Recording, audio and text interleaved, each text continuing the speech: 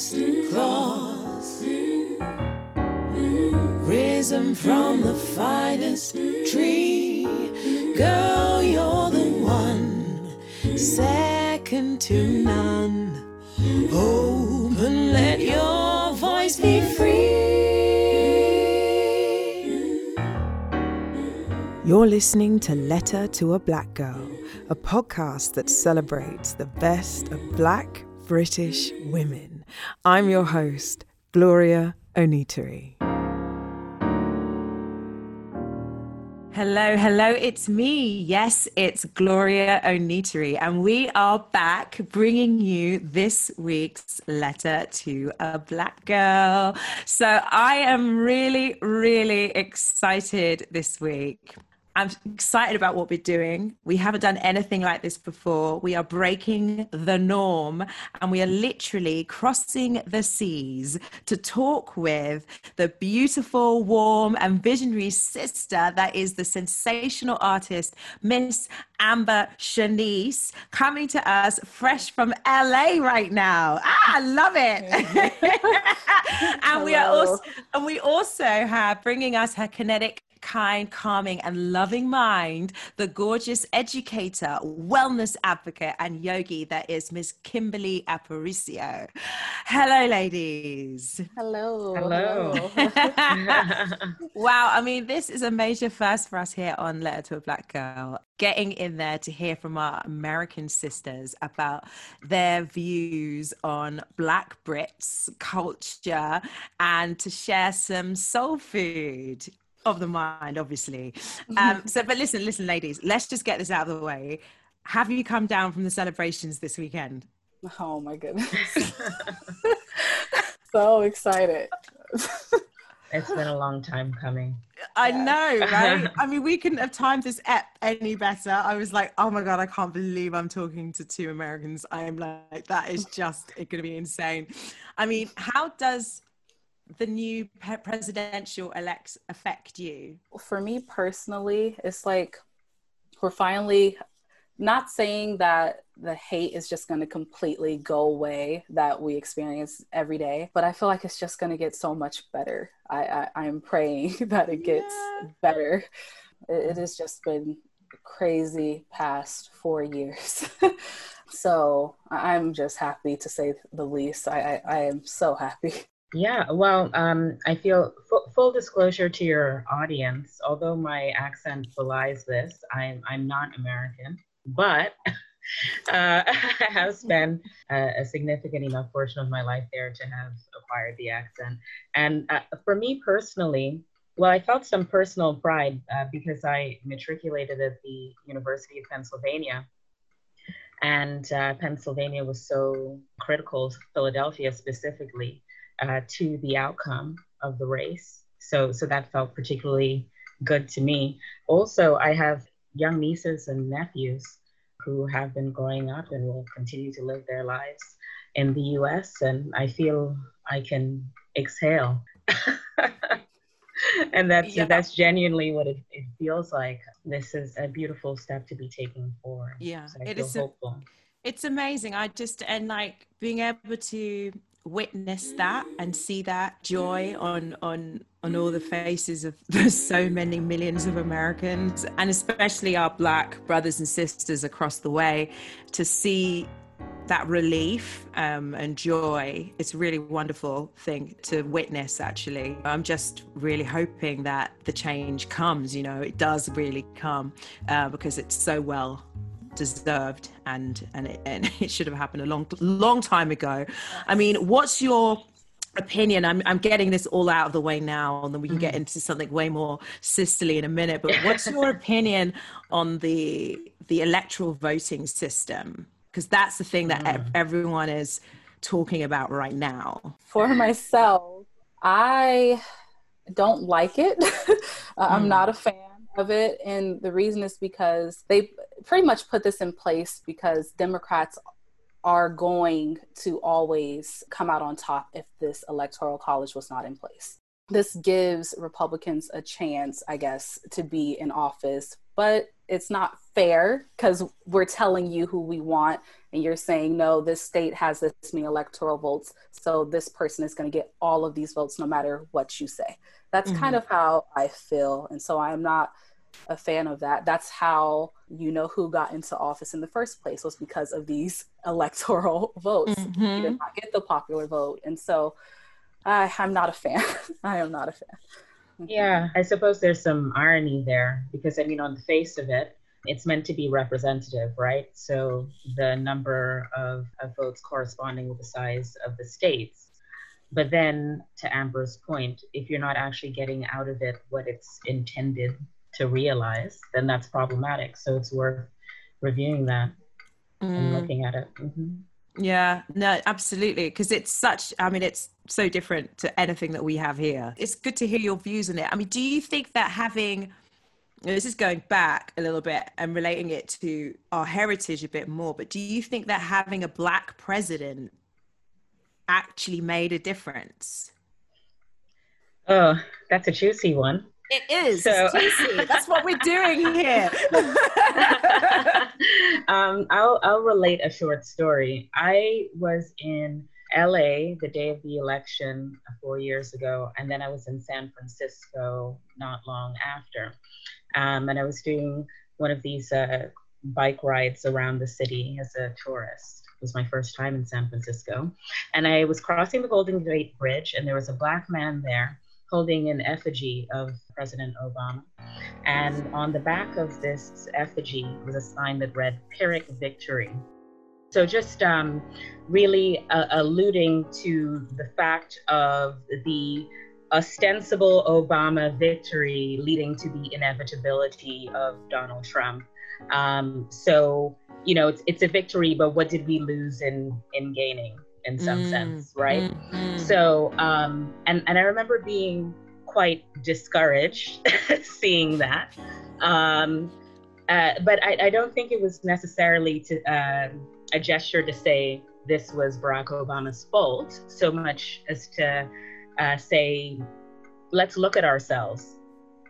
You know, all that's kind of come out of this is a realization of what has always been here. And I think this is what we're seeing again, of course, looking at how many folks did vote for 45, you know, the second time around. Yeah. So then, okay, so that leads me really nicely on to me asking you, Amber, like, what do you think and hope the next 4 years are going to look like? I want to also go back a little bit. When Obama was elected president for his first term, I still remember I was in 8th grade when this happened. And I remember sitting around the kitchen table with the TV on, and my parents, everybody was just crying. They were just so happy, you know? And I remember crying and knowing what I was crying for, but at the same time, not really. And this happened this time around. Looking at the TV, I just started crying because I'm like, oh, finally, it's happening again. I got that feeling of warmth in my soul again, like things are going to be okay. I feel like we're just going to see just this turnaround of happiness. I'm hoping. I am hoping. I know that... I'm sorry.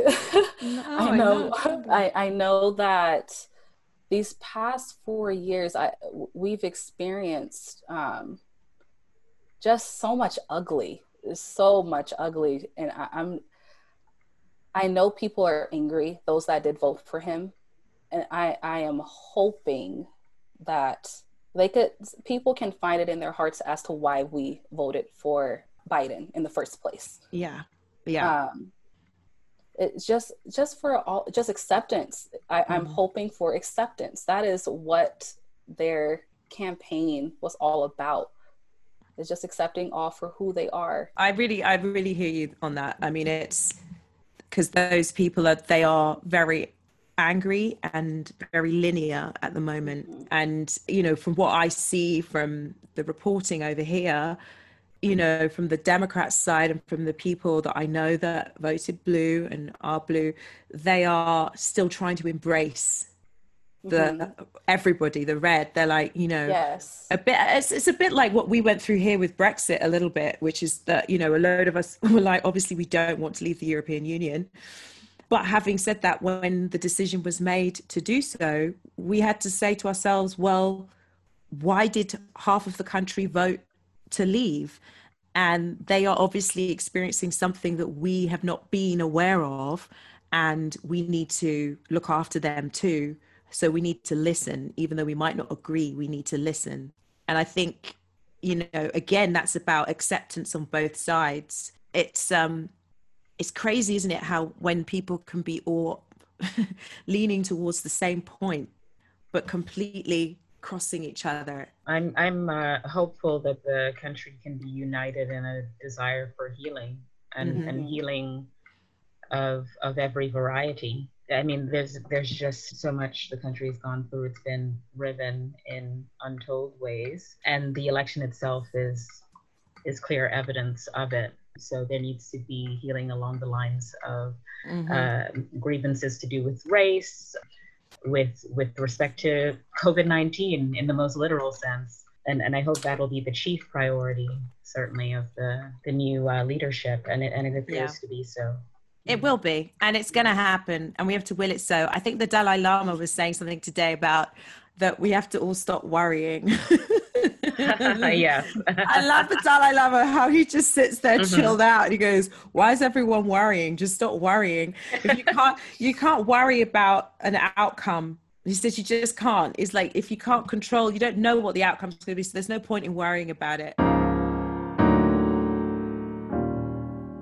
Anyway, listen, this is Letter to a Black Girl, so we got to like shake this up a bit and start smiling again. Here's the thing, Miss Amber is the most incredible artist. I know, listen, I'm not just gassing you up. You are literally I fell in love with her art this summer when I was searching for the right woman to create the artwork for Letter to a Black Girl, which, by the way, is just beyond what I wanted it to be. It's so warm and inviting, and it's live, and it showcases like this sort of really elegant, beautiful Black woman, which we would like to say is very British.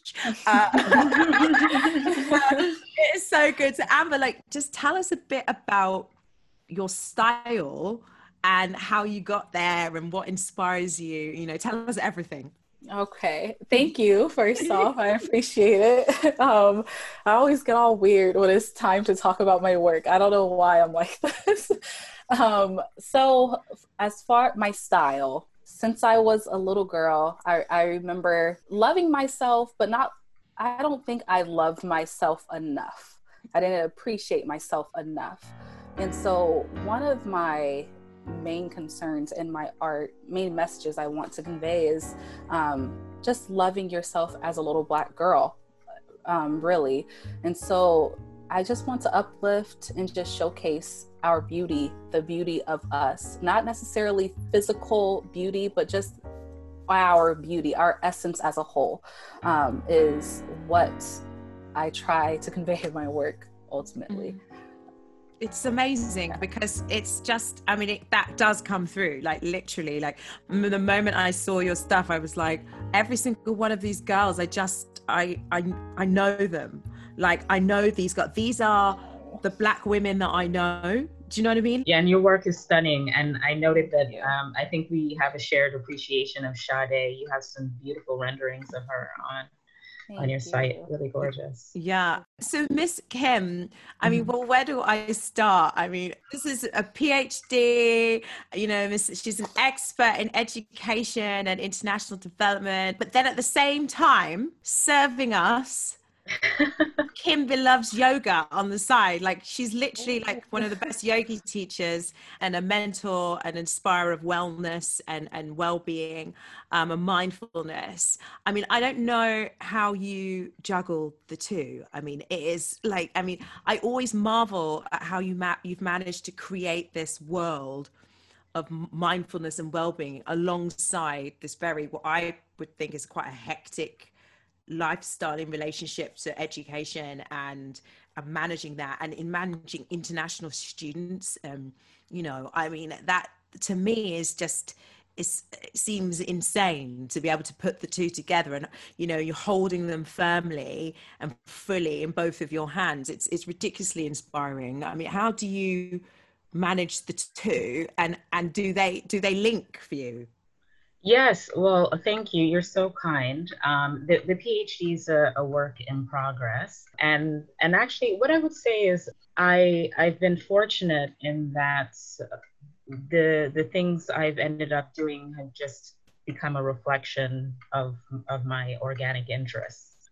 Everything's kind of been quite aligned, as it were. I've just always been kind of naturally passionate about education, which then ended up becoming my profession. In terms of the international context, I was born in London. My parents are from Guyana. I lived in Guyana between ages 2 and 9, and then went on to New York, studied in Philadelphia, got my master's here. I'm working on the PhD here at UCL. So it's all been a journey, and along the way, everything's kind of become clearer and clearer, if you see what I mean. And I just feel grateful that it's worked out in that way. As for yoga, it's been a passion for a decade, and I've brought that into my work, sharing it with my students, teaching my students, encouraging them to prioritize their well-being. And yeah, I've just been incredibly fortunate to be able to do that. As you know, each week I get my guests to read a letter to their younger selves.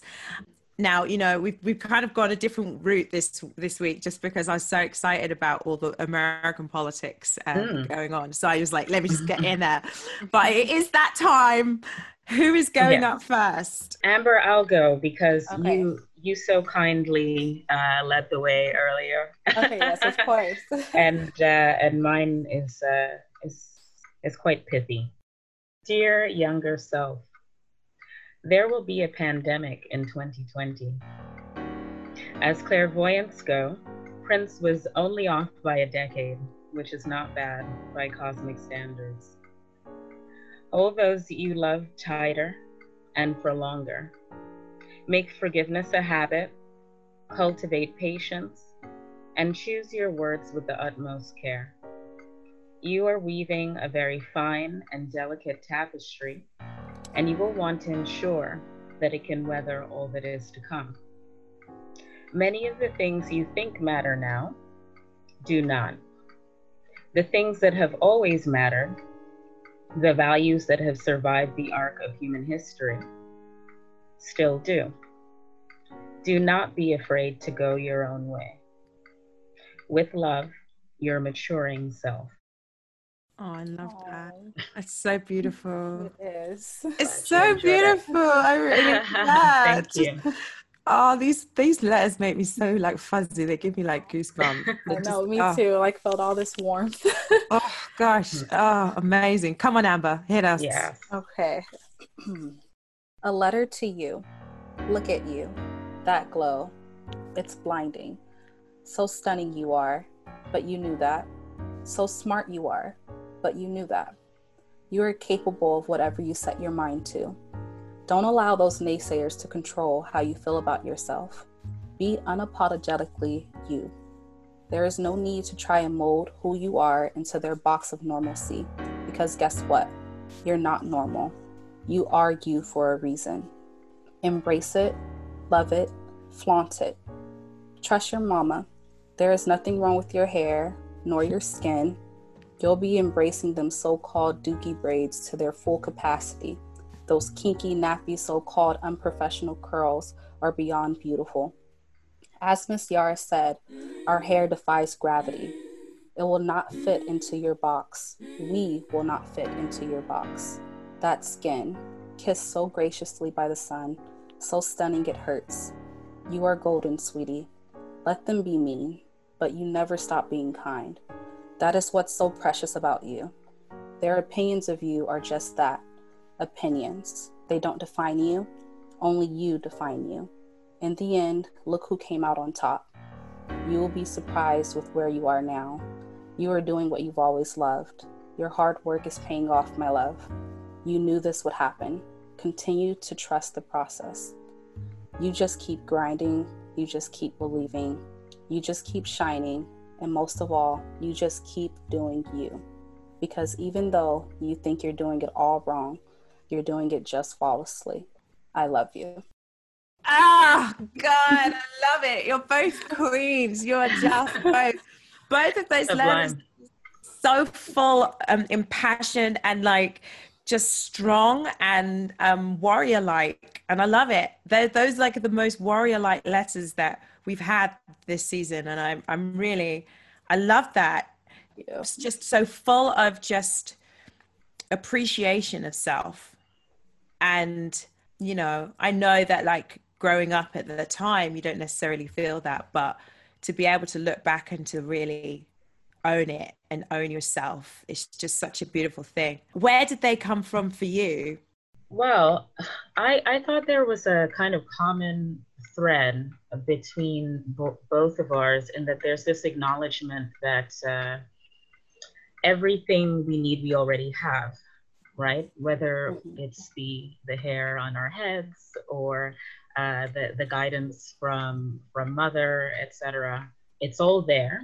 And so we just have to have the courage, the wherewithal to tap into it. So I think that was it for me. Just the first thing that came to me when I sat down to write it was, it would have been encouraging to know at the time that I didn't need anything outside of myself or beyond myself to achieve what I needed to or want to. Yes. Same with me. When writing my letter, I told myself, don't hold back, and just let it all out there. I know who I was is what makes me who I am today. And the only thing that I wish I just didn't listen so much to people's opinions about me, because I let that tear me down. I did. Very shy little girl, very naive, and sometimes too nice. And so I let people's opinions of me really tear me down. So I wish I would have just ignored it. You know? Yeah, but it's hard. I mean, it's hard to do that, and especially when you have a disposition as character to kind of just want to make friends. You know, I definitely had that. I just always, you know, and that's always been my downfall, is that it's a strength because it's good. I can make company with people, but it's always been an Achilles heel because, you know, I just want to be friends with people. And then yet that opens you up so much that, yeah, you do start to, as a sponge, soak in negative views. And perhaps rely on the view from the outside more to define you than you driving it for yourself, you know, and it takes time to learn that. How do you think Black American culture impacts Black UK culture? And that's quite broad, but I guess you could think along the lines of like, I guess like sport, music, you know, even food. I think just coming at it from a slightly more maybe academic perspective, there's no denying that Black American culture is globally impactful. I think also because of that kind of cousin relationship between the US and the UK, the impact is perhaps felt even more strongly. You know, even when you consider the kind of great exodus, let's say, that we've seen of Black actors going to the US to pursue careers, in large part because they're excellent and they've been trained in the theater, and so they can, you know, they can really take advantage of those options. But also because the options aren't necessarily here because they've not been able to be formed in the same way that they have been formed in the US. So in terms of my comment about looking at it from an academic perspective, you have writers like David Olusoga, for example, who in Black and British acknowledges that Black people have been in the UK since, you know, for a very, very long period of time. But we begin to maybe see people of color in earnest, let's say, around the time of the Windrush, Empire Windrush journey in about 1948. So that was a Caribbean migration, but we're seeing more people of color in the UK from around, let's say, the 50s or so, right? Whereas the migration in the US began, of course, with slavery. And so there was a much longer period once Black people became free for you to see Black people and other people of color in the US. And so there was more time for people to create communities that would support them, even though, of course, marginalization was still and still is a challenge. So I just say that to say that there's been more time for something very specific around Black talent and Black experience to incubate in the US, I find. And that's part of why that the kind of Black excellence writ large as created within that American sphere has become so easily recognizable. And I think looked up to in a lot of ways, even though, of course, that same excellence exists all over, right? But I think you'll acknowledge that, you know, and Dr. Anne Marie Imafidon and Baroness Valerie Amos and Rennie Edo Lodge don't have the same name recognition as Beyonce, right? And it's not for lack of worthiness.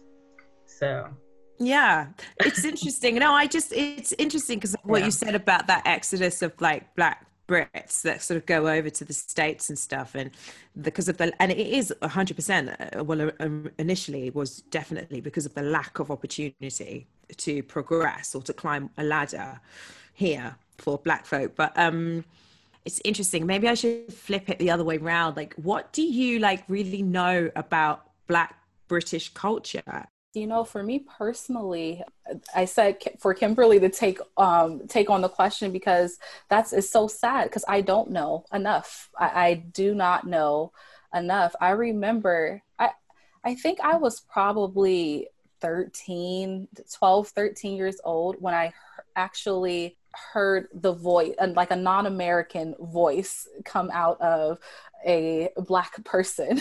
And I was like, what is happening here? And it was because of YouTube. Honestly, YouTube opened my eyes to just seeing so many different cultures when I was young. And that is where I got my first like taste of it, I guess. I don't know enough though. I do not know enough. As sad as that is to say. Yeah. Yeah. I think the other thing I'll add to, which is pretty obvious that I hadn't mentioned, is of course the size discrepancy. So America is a pretty big place, right? And Britain by comparison, it's just a number. If you think about it from the perspective of numbers, right? That's I think obviously playing a role, right? So fewer Black Britons that are kind of known on the world stage, in part because they're fewer. They're fewer. Yeah, absolutely. Yeah. I'm just going to stop us for 1 second. Who's got a clock ticking in the back? Yeah, I do. It's not even a clock. It's one of those, you know, like Chinese fortune cats. Oh, Chinese fortune cat. Okay. Okay, wait a minute. Okay, I kind of want to keep this in the recording. So we've had to stop because there's been an incessant ticking. And I asked Miss Kim what it was, and we thought it was a clock, but she says it's a Chinese fortune cat. I can't cope. Oh my God. I told you things were going to be different this week, and they definitely are. So I am really sorry to ruin the flow, but okay, the cat is now gone. Yeah, he's done. He's gone. Yeah. But okay, so I mean, it's really, I just think that's really interesting, just about like the knowledge of Black, especially like Black American women knowing of Black British women, or knowing about even just Black women in the diaspora. And what, you know, because I guess for me, you know, my perceptions of Black American women are so, it's so broad, because it's just like you're saying, it's broadcast all over my television, you know, has been since I was a kid, you know. And I guess in a way, until I got older and I knew more American people directly as friends, and family as well, because I have family that live in DC. I always had a very glossy view of like Black American people, Black American women. Like, you all seem to have your hair sorted, you know, your skin always looks great.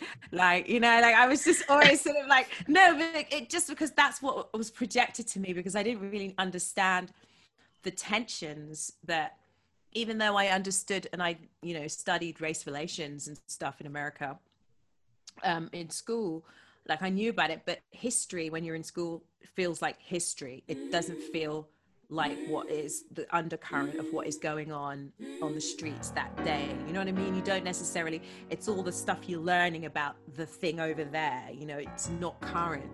And it was only when I sort of went to the States a lot and I started to meet people that the gloss, the sheen started to disappear. And I suddenly realized, okay, things are not so peachy.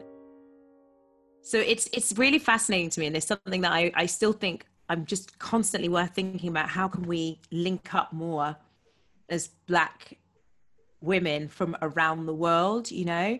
Because even, for instance, I mean, I know, Amber, like you're in an interracial relationship, right? Yes. And yeah, and I was married to a white man for 7 years. So, you know, the differences in being in an interracial relationship in the States to perhaps being in one here in Britain. I mean, I'm fascinated to, you know, if you don't mind, but like what your experience of that might be. So I remember in the beginning, it was a little hard for me personally, not so much for him, and not hard because of him himself. It was hard for me because of the outside world and their opinions with their facial expressions. No one has ever said anything directly, but we definitely will get those looks like, what are you doing? And it's really it's sad. It is so sad. It is so frustrating. And I know that in the beginning I used to let it bother me more. And now when they look, I just kind of look back like, you got a problem, you know, or ignore it completely. It's kind of like I've just put a blindfold on to it now. Like I love him. I don't care what anyone else says. But at the same time, it's a little hurtful because the majority of our looks actually come from Black men. Those are who look like, what are you doing? You know, and it's just like, just because, and I shouldn't even have to explain myself, but just because I'm with a white man does not mean I hate Black men, you know? It just kind of happened this way. I just love whoever. It happened this way, and I love him, and that is what it is. It's really interesting that you say that, because that's my experience as well, was that the disapproving nature, any of the disapproving looks or nature or words that I got came from Black men, predominantly, which I find fascinating, because I guess, would you say that interracial relationship, when it's switched the other way around, when it's a Black man and a white woman, is the same thing? And it really, for me, as my thought, it really isn't. I feel like there's a pass that happens in a way that doesn't happen for Black women. I 100% agree. It's like, it's okay if it's the other way around, but not if it's the Black woman in the picture. So I definitely agree. With that particular one, I just wonder if there's some patriarchal stuff around. We get to dictate who you were with and what that looks like. Mhm. But if you want to turn around and have any sort of opinion that's, you know, off piste, then you can keep that to yourself. That's, Yes. I don't know, it's a theory. I've got a very interesting because we brought up Beyonce earlier, and it just flicked in my mind, and I was like, oh my god, we have to talk about this. But what were your opinions on Beyonce's Black is King? Well, I think this is where you'll learn that I don't have a Disney Plus subscription, so I've never seen it. I've only been alert to the promotional materials and so on, and so my impression was that it's kind of like I don't want to say riffing off of Lemonade, but looking like a progression of those themes and imagery and so on. So knowing mainly that, I think it's always beautiful to see Black people of every walk, of every shade represented on the screen. It's beautiful to see us made visible as far as possible. And I commend Beyonce for being committed to that. She seems to have a very clear and abiding commitment to that. But I've not seen it. I've seen that there's been a lot of kind of a lot of opinions about it. Yeah, a lot of controversy about it. Yeah. So Yes, I agree. I've seen all of the controversy as well. When I watched it, though, I personally, I love just to see Black being represented on the big screen in general. So I liked it a lot personally. I'm also a Beyonce fan, so I'm biased. But I thought it was beautiful, especially because it was like an accumulation of a bunch of I think the soundtrack to Lion King and Brown Skin Girl. That whole music video section was my favorite part of the movie. It was beautiful to me personally. Which we see, this is the thing, because I think there's like the beautiful aspect of it, and it's so good to see such a range of Black faces being represented, yes, but do you worry that it just stays in that space? And because also it's under the umbrella of Beyonce, I wonder whether actually it's quite hard for her to actually make that a broad thing across, make the transition of Blackness in all its forms a big broad thing across the industries. Because it's easy to keep it under the umbrella of that's the thing that Beyonce does, rather than seeing all of those people within that piece as individuals without Beyonce. And I just wonder do you know what I mean? Without the Queen Beyonce being in the picture, where do these people go, and who is promoting these people, and who is, and are we going to see them again, or was it just that one moment? And that's my worry, I guess, a little bit with it all. This makes me think of a larger question, essentially, right? Yeah. Because what this represents to me, and it was the same with Lemonade, it was the same with the Black Panther inspired Super Bowl performance. I think that it's clear that Beyonce had to ascend to certain heights to feel confident enough to do whatever she pleased, to be quite, well, I suppose the common term now is unapologetic, right? To be quite clear about her Blackness and forthright in that way. So then it does kind of beg this question that you posed, Gloria, which is, if you've got someone in a position where they're arguably pulling others up, where are others finding their kind of power to be able to act in the same way, right? Yeah, absolutely. Because, obviously all of these individuals have their own their own talent, their own agency, their own platform, so on and so forth. But yes, the very fact of Beyonce is that she had to work and position herself for a very long time to be able to get to this place, right? Yeah, absolutely. It's which is amazing, and I love that. Just I worry, I'm like, about that ladder thing, you know, like that you know, if she's at the top of the ladder and she's climbed up and she's put rungs in place to get to the top of that ladder, and then she's just pulling people up their rungs, their ladders haven't got as many rungs as hers have. So when you pull people up to a massive height like that, what have they got to put their feet on? Where's the foundation for them to stay at the height that you've lifted them to?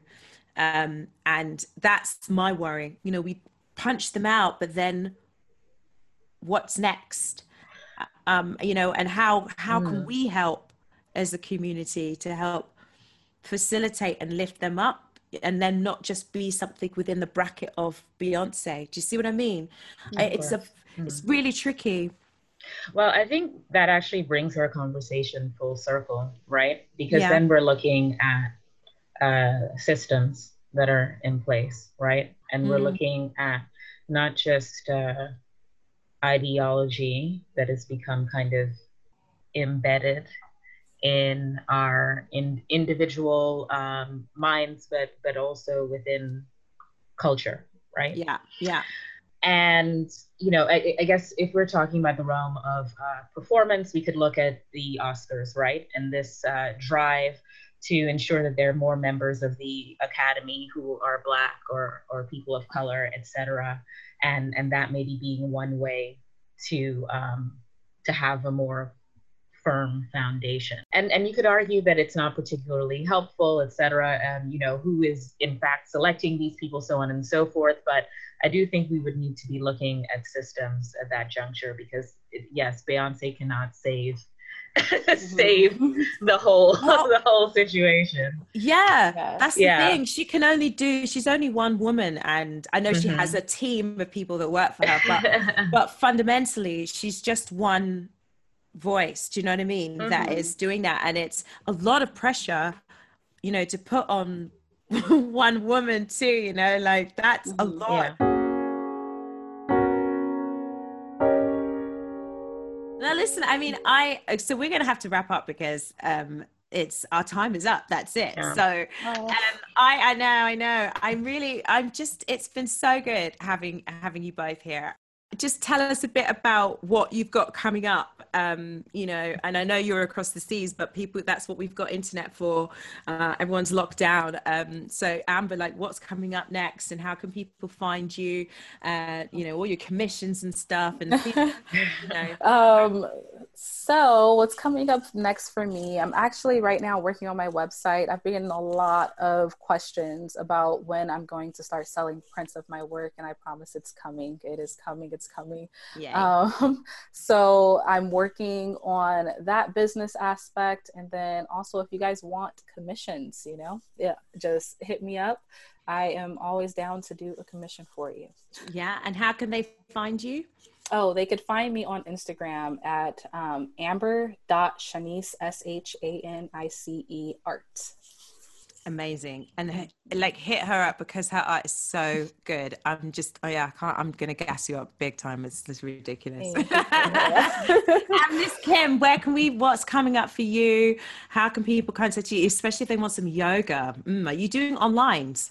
Yeah, so in December, every Wednesday in December at 6:30 p.m., I'll be teaching yin yoga in support of the Black Minds Matter charity, which provides free therapy for Black people with Black therapists. So I'll be doing that online, and the information will be posted on Instagram at Kimberlove Yoga. And in case anyone's curious, Kimberlove is what some of my friends call me. It's I'm not like kind of not figured out how to match a verb and subject. Oh Oh my goodness. Oh, this has been so great. Well, ladies, thank you so much for taking the time out. Amber, for coming to us, midday in LA. Thank you so much for making the space. Of course. A really, really special letter to a Black girl. And that is it for this week. And we will see you soon. You can find us on Instagram at Letter to a Black Girl and on Twitter at LTABGpod. If you have any letters, poems, music, or musings that you would like to share, then please do get in touch via the email link in our Instagram bio. We'd love to hear from you. Cut up from the finest cloth, risen from the finest tree. Girl, you're the one, second to none. Oh.